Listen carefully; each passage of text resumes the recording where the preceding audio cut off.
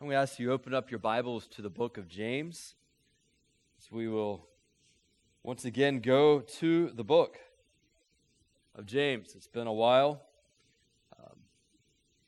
Glad to get back after last week as we talked about what Scripture has to say about being as a follower of Christ in a society that is anti the sexual ethic of Jesus.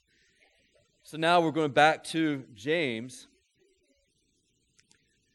and we're going to have to do a little bit of review, but the idea of the book of James is, what does it mean to have wholeheartedness? That most of our life is spent double-minded. We're conflicted. We have this desire, then we have another desire, and they conflict with one another. And as believers, we want to follow Jesus Christ, but at the same time we follow Jesus Christ, we struggle with our own will, our self-rule. And they will not abide together. They will conflict with one another at every turn. And it's these seasons that we feel that James is addressing, and he's teaching us all along the way how double-mindedness shows itself, how it's being revealed. And we kind of came to a crux in James chapter 4, I believe a turning point in the book, where he addresses what does it mean to surrender to Jesus Christ. And from that point on, as we will begin today, we're going to start seeing what does it look like to be wholehearted in our life. One of the main issues is our tongue. James chapter 3, he spent a good portion of that chapter talking about how our tongue reveals our heart.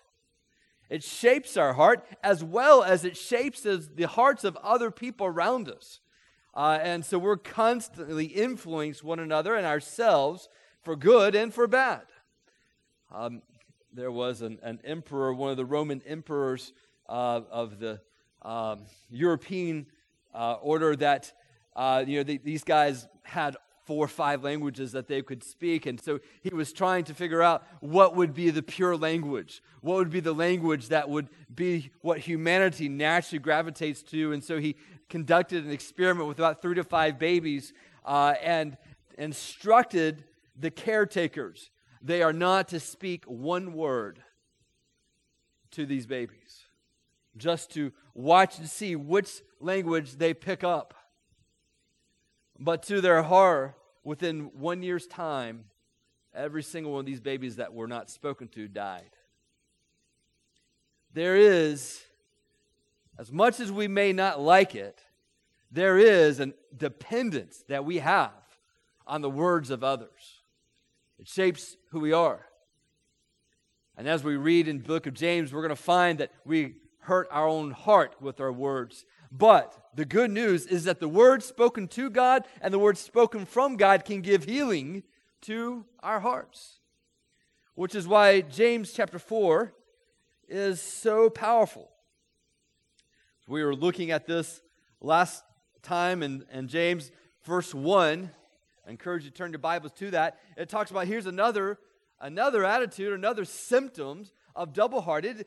Do you find yourself in quarrelsome, miserable relationships? One of the tendencies is as we look through all the quarrelsome, miserable relationships, we'll start listing out all the problem people. And we have like 5, 6 problem people in our life, but have you ever considered that you might be the common denominator in all those things? That it may not just be the people around you, that it could be problems you're bringing to it, our own hearts.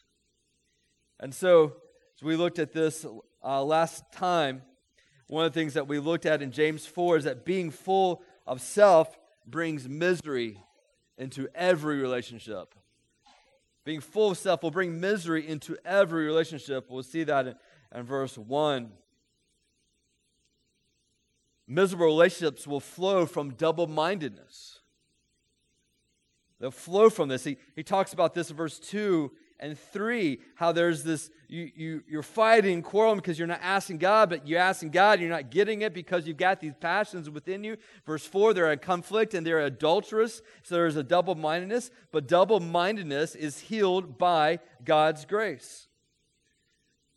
It's healed by God's grace. You see that in verse 6. And God's grace is given to the humble. while God resists those who are full of self. You see that in verse 6 and 7. But God is asking us, wanting us to draw near to Him. And as we draw near to Him, you see in verse 8, He will draw near to us. And so we come to verse 8, very powerful. It says, cleanse your hands, you sinners. Purify your hearts, you double-minded.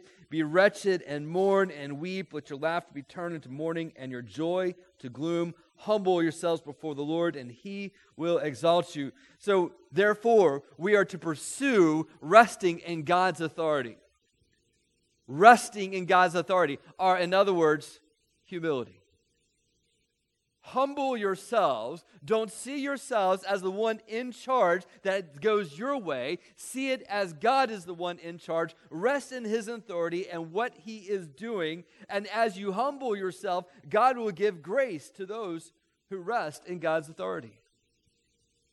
Jesus said it this way, come to me, all you are weary and heavy laden, and I will give you rest to your souls. For my yoke is easy and my burden is light. If you can rest under the authority of who Jesus is, there is a rest that can be found. With that thought in mind, we're going to begin our study with verse 11, and we're going to go all the way through verse 17, and we're going to see now how wholeheartedness starts to impact our speech. When we are humble before God, how will it change our speech patterns? So let's stand as we read this together. If you'll read silently as I read aloud to you. I'm going to begin with verse 10 so you see that connection. Humble yourselves before the Lord, and He will exalt you. Do not speak evil against one another, brothers. The one who speaks against a brother or judges his brother speaks evil against the law and judges the law. But if you judge the law, you are not a doer of the law, but a judge. There is only one lawgiver and judge, He who is able to save and destroy. But who are you to judge your neighbor? Come now, you who say today or tomorrow we will go into such and such a town and spend a year there and trade and make a profit. Yet you do not know what tomorrow will bring. What is your life? For you are a mist that appears for a little time and then vanishes. Instead, you ought to say, if the Lord wills, we will live and do this or that. As it is, you boast in your arrogance, and all such boasting is evil. So whoever knows the right thing to do and fails to do it, for him it is sin. You may be seated.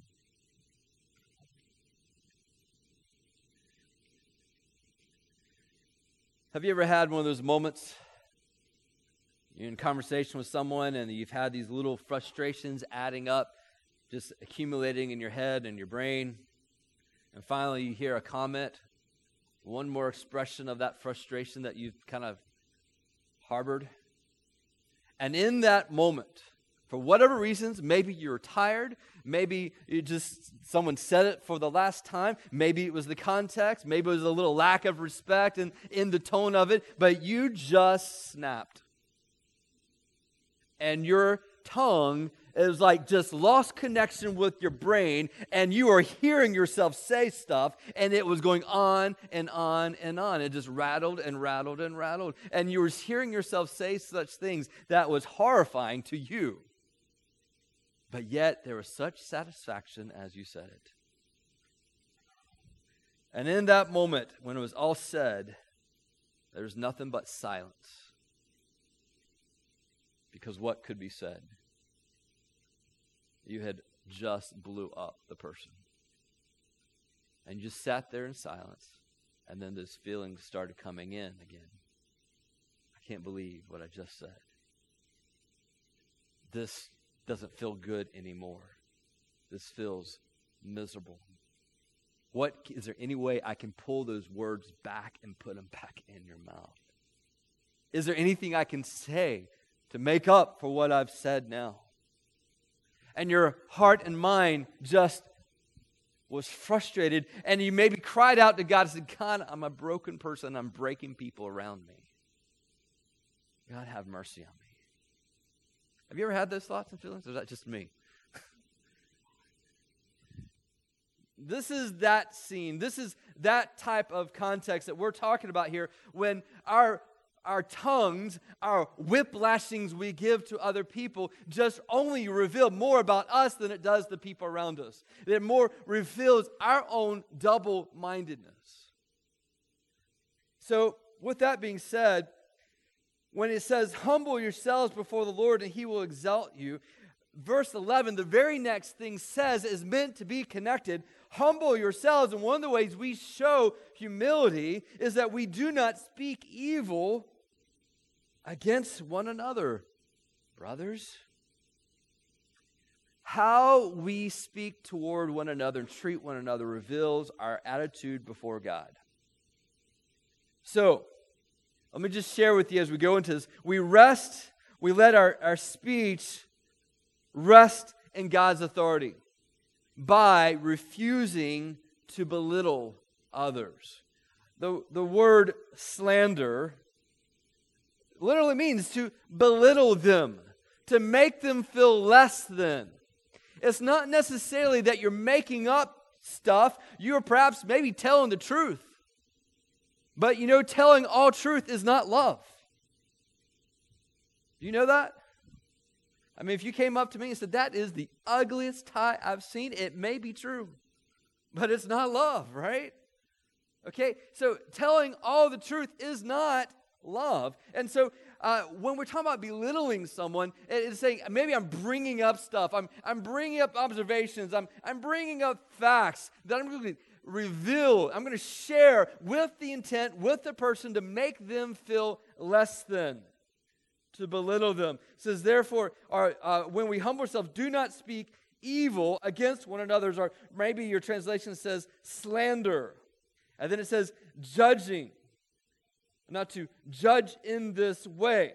Now, I would encourage you, as we read this book of James, read the Sermon on the Mount. Matthew 5, 6, and 7, you will see how James is almost kind of giving a commentary to some of what his half-brother said in the Sermon on the Mount.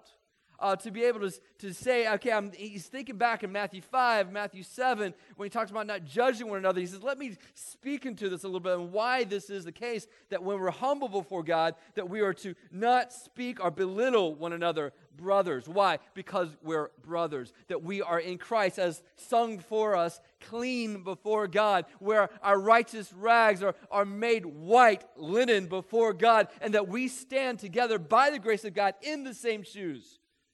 And we are brothers, and so it is not ours to make people feel less than, and so doing, help ourselves out by pushing down the others. And then he goes on and explains. I love this passage in verse 11 and 12 because he doesn't say stop slandering, stop judging. He says, and let me tell you what you're doing when you're slandering, when you're belittling. The one who speaks against a brother or judges his brother. And when we say judging, it means to condemn. All right? What is spoken about here is not to think critically. It is not forbidding evaluative thoughts. In fact, in Jesus and the Sermon on the Mount, when he says do not judge one another, he says in that same sermon to look at the fruit. In other words, he's saying this is not just evaluating behavior. It is to say, I am condemning them. I'm evaluate and I condemn them. So do not judge your brother, because when you do so, you're speaking evil against the law. Why? Because it is the law of God that says to love your brother as yourself, to love God by loving your neighbor. And so this is the law of God. And so when we are belittling them, we are encroaching upon what the law says. And so we ourselves say, I don't need the law. I am greater than. The law applies to everyone else but me, and so I will take these actions and will condemn them, and I will judge them, and I will belittle them with my mouth. In so doing, you are saying the law does not apply, it is not effective, it is not relevant. You are speaking evil against the law and judges the law. So you've placed yourself over the law. But if you judge the law, you are not a doer of the law, but a judge. What's being said here? When you are slandering, when you're belittling people, you are putting yourself in the place of God. Have you ever thought about that? That's why he says we've got to humble ourselves before God. We rest in the authority of God by our speech, by refusing to belittle others, because when we belittle others, we put ourselves in God's place. We make ourselves the authority, and we're no longer resting under the authority of God. And that is one of the things you've got to understand. When people do bad things against you, speak bad things about you, when they proclaim lies against you, it is still all the more relevant, all the more powerful in that moment to say, I will rest in God's authority and I will not lash out and step outside of God's bounds, because under God's authority is the only place of protection for me. And you get tested. You get challenged when people speak evil about you. Okay, well, now can I lash out against them? No, because they are still the brother. You are still called to love them. And the law is still the same. God didn't make exceptions there about loving your brother except for when they do these things. So, but if you judge the law, you're not a doer of the law, but a judge. Verse 12, there is only one lawgiver and judge. He is able to save and destroy. But who are you to judge your neighbor? So, how can we rest in God's authority with our speech here? By remembering a few things. Remember that He gave the law. By the fact that He is the one who gives it. And so when I hear this law saying, do not slander, do not judge, to love your neighbor, it is to say this is God's law and it's His authority to give the law. I can't make those laws. Only Jesus can.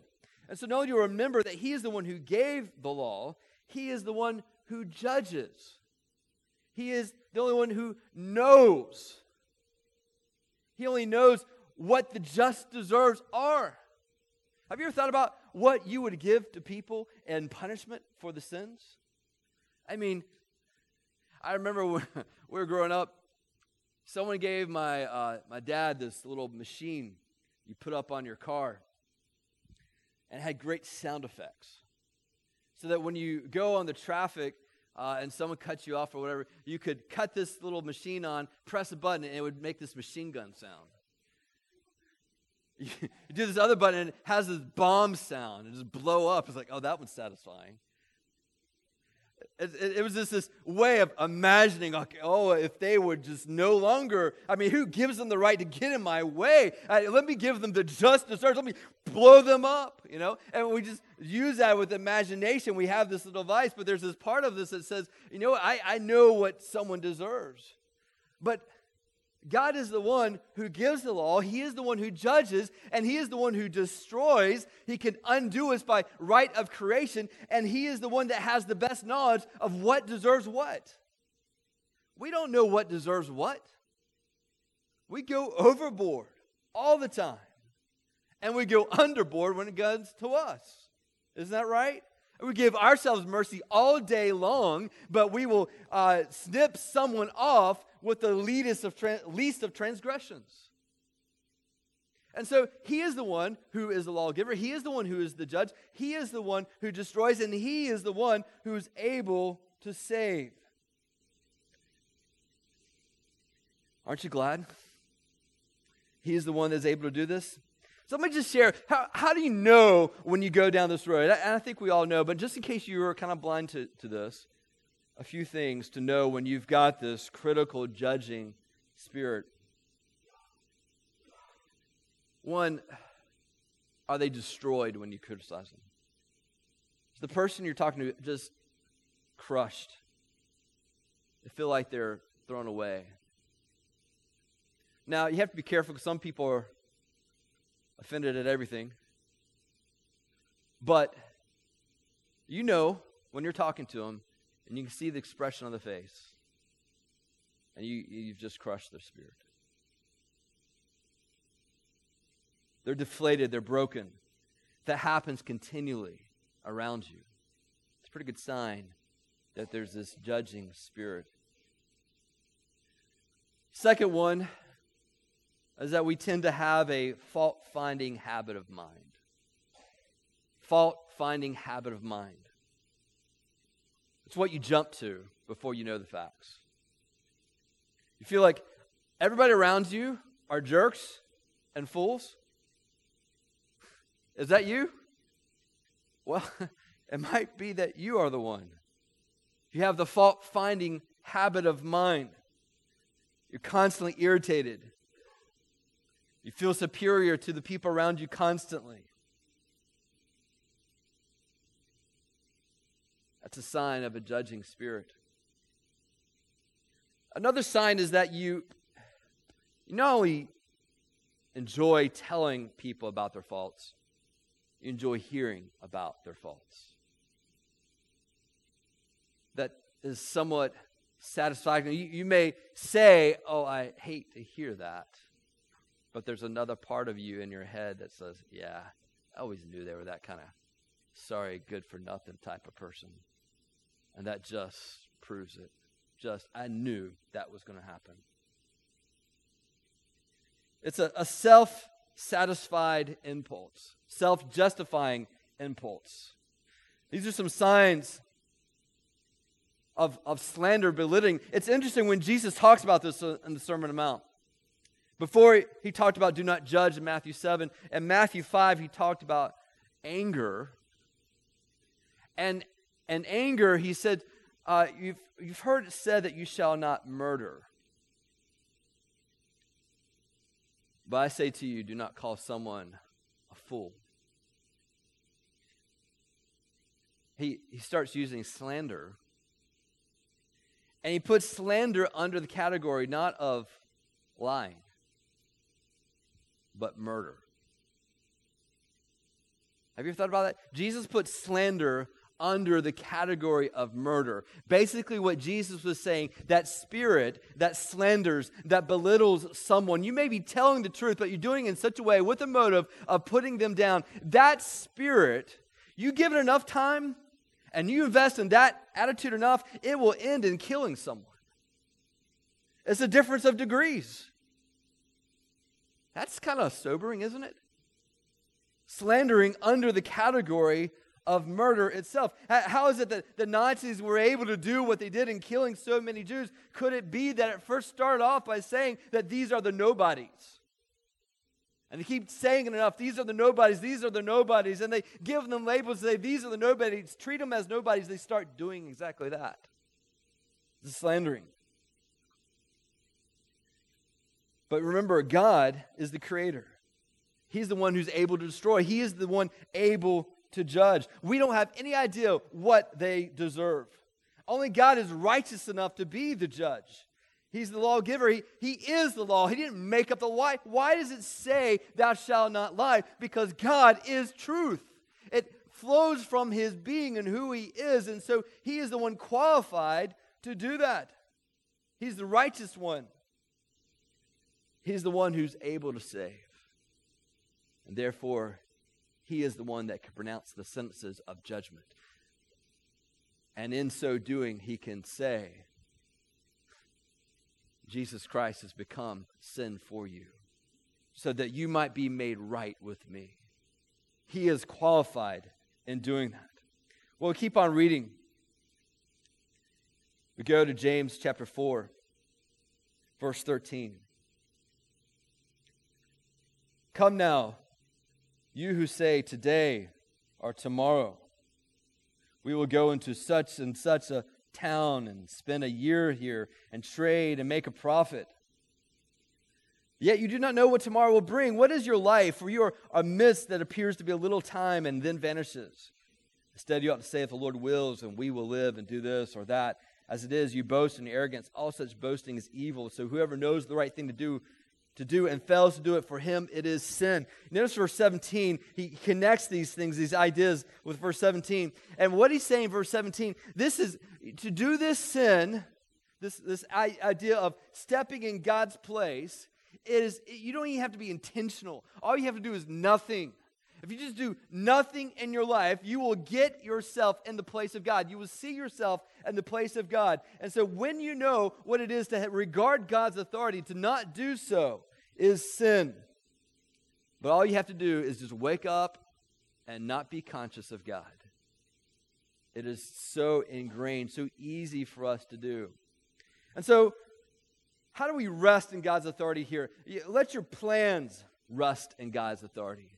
Let your plans rest in God's authority by remembering His control. Remembering is key here. And that's the point. When you see these two hypothetical situations, you see in verse 13, it's like a plan today, tomorrow. We're going to go here, we're going to go there, we're going to spend a year there, we're going to trade and make a profit. And then verse 15, instead you ought to say, if the Lord wills, we will live, do this or that. The difference here is not the planning. God is not forbidding planning. You see this in Proverbs, where He regards planning. You see Jesus refer to this of counting the cost before you invest, and that there's a way for planning and strategic planning at that. And so this is not forbidding strategic planning, but the difference between verse 13 and verse 17 is remembering God's control in our plans, regarding His authority in our plans. Remembering is glorifying God. And so have you thought about this? What is the opposite of glorifying God? Forgetting. It's forgetting God. It's the glory of God. The Hebrew word for it means weight.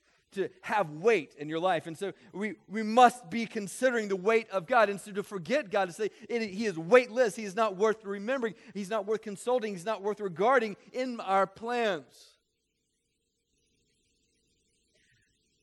I remember when I first semester in seminary, it was this kind of a transition, a period of quality of work, of what I was used to, being a communication major at Appalachian State, to now going at the master's level at Southeastern Seminary.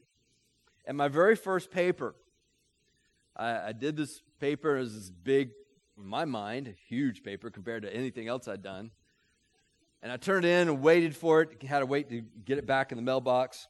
It's back before emails and all that. So I got it in the box, and I was just crushed. And the first 2 pages, it was red everywhere, and it wasn't my writing. It was the professor writing all these grammar errors and theological questions and just nonsensical statements that he was bringing out that I was writing. I was like, oh. It's like every paragraph had red in it. And then the 3rd page, I turned it over, and I didn't see it red. I was like, oh, that was good. Turn to the 4th page. Wow. 2 pages without any red. 5 pages, 6 pages, 7 pages. Keep on going. I was like, there's no more red. And it dawned on me.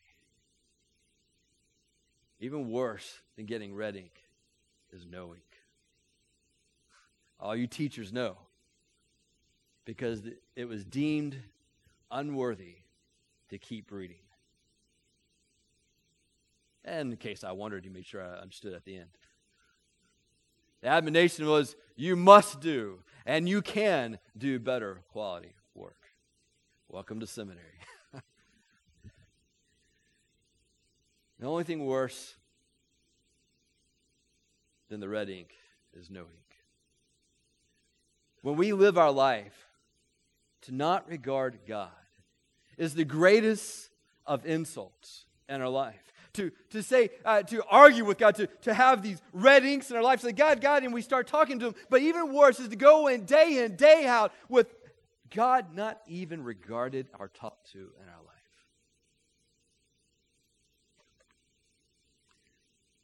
I was listening to a graduation speech that was done about 3 years ago by one of the guys.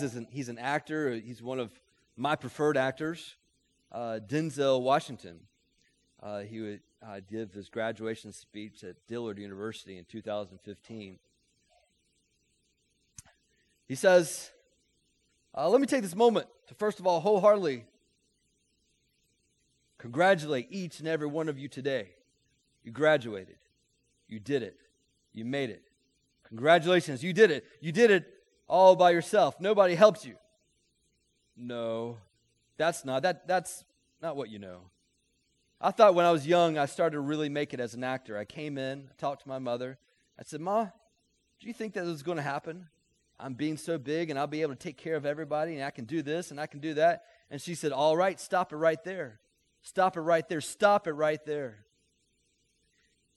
It's that if you only knew how many people have been praying for you, how many prayer groups she put together for you, how many prayer talks she gave, how many times she splashed me with holy water to save my sorry behind. She said, oh, you did it all by yourself. I'll tell you what you can do by yourself. Go outside and get a mop and bucket and wash them windows. You can do that by yourself, superstar. So I'm saying that to say I want to congratulate all the parents and friends and family and aunties and uncles and grandmother and grandfathers, teachers and enemies, all the people helped you to get to where you are today. Congratulations to who you are. He goes on, he says, first thing I want to tell you is put God first. Put God first in everything you do. Everything that you think you see in me, everything that I've accomplished, everything that you think I have, and I have a few things, everything I have is by the grace of God.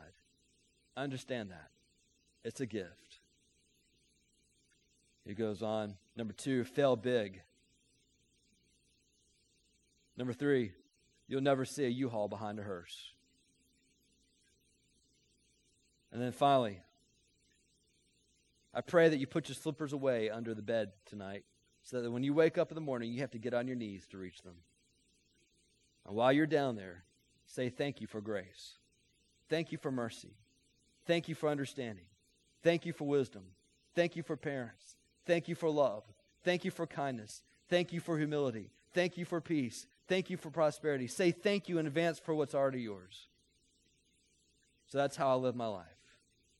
That's why where I am today. Say thank you in advance. I thought about that. That's pretty good words, are they not? Understand that everything we have, when you wake up each day, it's all by God's grace. That's all that we have. Anything above hell is God's grace given to us. You think about where you are, why you are here today. How many of those things did you actually control? How many controlled where you were born, when you were born, or where you were born? And how 3 of those factors influence who you are today. When you're born, where you're born, to what parents were you born.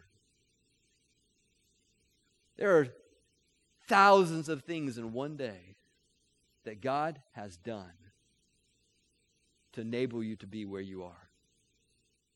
God's grace, when you realize that everything is by God's grace, it has a way of humbling the boastful and proud, does it not? To think that you got here by your own measure, by your own resources. No, it is by God's grace. It has a humbling effect. Then there's those of us who are depressed in circumstances in life. And you say it's all by God's grace and has an uplifting effect, doesn't it? Bringing you up to say, yes, I can live and depend on God's grace to help me. And then there's those of us who are maybe apathetic or complacent. To understand when that statement is said, it's all by God's grace, it's to shock us away from presuming upon God and say, God has given to me things that will be held accountable by Him, and I want to live my life because of God's grace given to me. It has that effect in your life. Why is this? Well, remember what He can control. By recognizing His knowledge is greater. How do we do this? How do we rest in God's authority? By remembering His control. Well, as we live our life, remember that God's knowledge is greater than ours. His knowledge is greater than ours. Notice as we read verse 14. Yet you do not know what tomorrow will bring. We got all these plans. We hope ideas, and goals. But we don't yet know what's going to happen tomorrow. What is your life for your midst that appears for a little time and then vanishes? So that's like when you go out in those cold mornings and you breathe and you see your air and it just dissipates. He says that's your life. In the scheme of things, of God's looking and awareness of who you are, that our life quickly passes. God is constant. He is continual. He is ever present. And our life in comparison is as that vapor. And so why should we rest in our knowledge when we can rest in the knowledge of God and trust His authority? To understand that when life doesn't go how we want it to go, it's okay because there's someone who knows better and He's working on our behalf. He's working in our life. And so there is this idea of just saying, you know what? It doesn't seem fair. It doesn't seem right. And I can think of 10,000 things that seem better, but that's only because I only know what I know. God knows things beyond. The fact of the matter is we don't even know what we don't know. All we've got is our past, and that, a glass dimly that we look at. We just see one perspective as we look in our past. That's the thing we know the best, right? Our past. And we just know one shade, one perspective from the past, often filled with miscommunications. But there is a God who's aware and working. To know that He knows more than we. Remembering and recognizing His knowledge is greater. We keep on reading, and also by recognizing that His power upholds all that exists. How can we rest in God's authority? Not only in God's knowledge, but also in His power to uphold all that exists. Instead, verse 15, you ought to say, if the Lord wills, we will live and do this or that. He upholds everything that is. There's a part of us that we've got to be willing to say, God, sometimes we look back and say, God could have stopped these things. God could have prevented things from happening the way they happen. And yes, He could have, because He upholds all that exists. But if we're willing to give God that power, we must also be willing to give God the wisdom, the knowledge to say that maybe He knows some things that you don't and how these things are happening. We want to take God's power and blame Him. But what about God's wisdom? Can we rest in that? Can we rest in His love that He's expressed to us through Jesus Christ on the cross? Resting in God's authority is done by knowing that He is in control, that He has wisdom, and that there is a love that is working on our behalf. You remember how we define wisdom? Is to see the beauty of God's authority in every circumstance. So too, now, James is applying that here. He says, now when we think about that, when we talk about our plans, we got to recognize that God is in control of all these things. And so He's not just admonishing us to piously say, if God wills. That's fine, in that you remember that God is in control. But it's not necessarily to say everything you say is by putting the fact that God wills it. You can get in trouble that way. Yes, we want to do what's most pleasing to God, or seek that understanding. But we know that God is going to work in how He wants to work, giving us at the same time freedom of choice to make those plans. You notice what He says.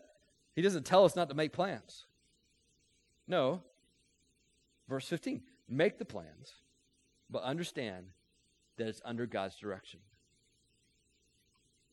As it is, you boast in your arrogance, and all such boasting is evil. Have you ever thought about that?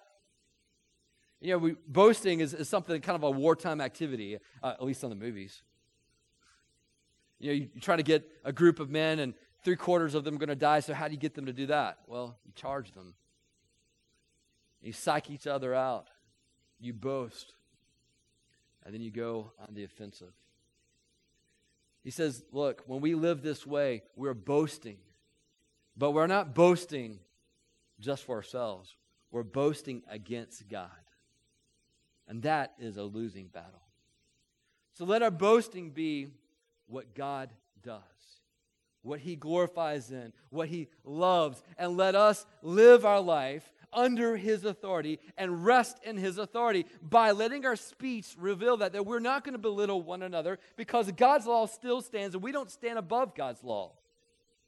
He is the only lawgiver. He's the only one that can create and destroy. He's the only one that can save. And so we cannot go against God's authority. When it's said and done, we are praying for a heart's desire to live under God's authority in every circumstance. And He gives us the Spirit that does exactly that. Will you pray that God would prick your heart when you are stepping outside of His bounds and in God's place? You think God would want to answer that prayer? If you said, God, I want to live under your authority, would you let me know when I step out by my speech or by my foreplanning outside of your bounds? Would God answer that prayer? Yes. It is His will, as revealed in His Word. He longs for you to draw near to God. And that's part of it. If you draw near to God, notice what it says in verse 8, He will draw near to you. So let's pray that together.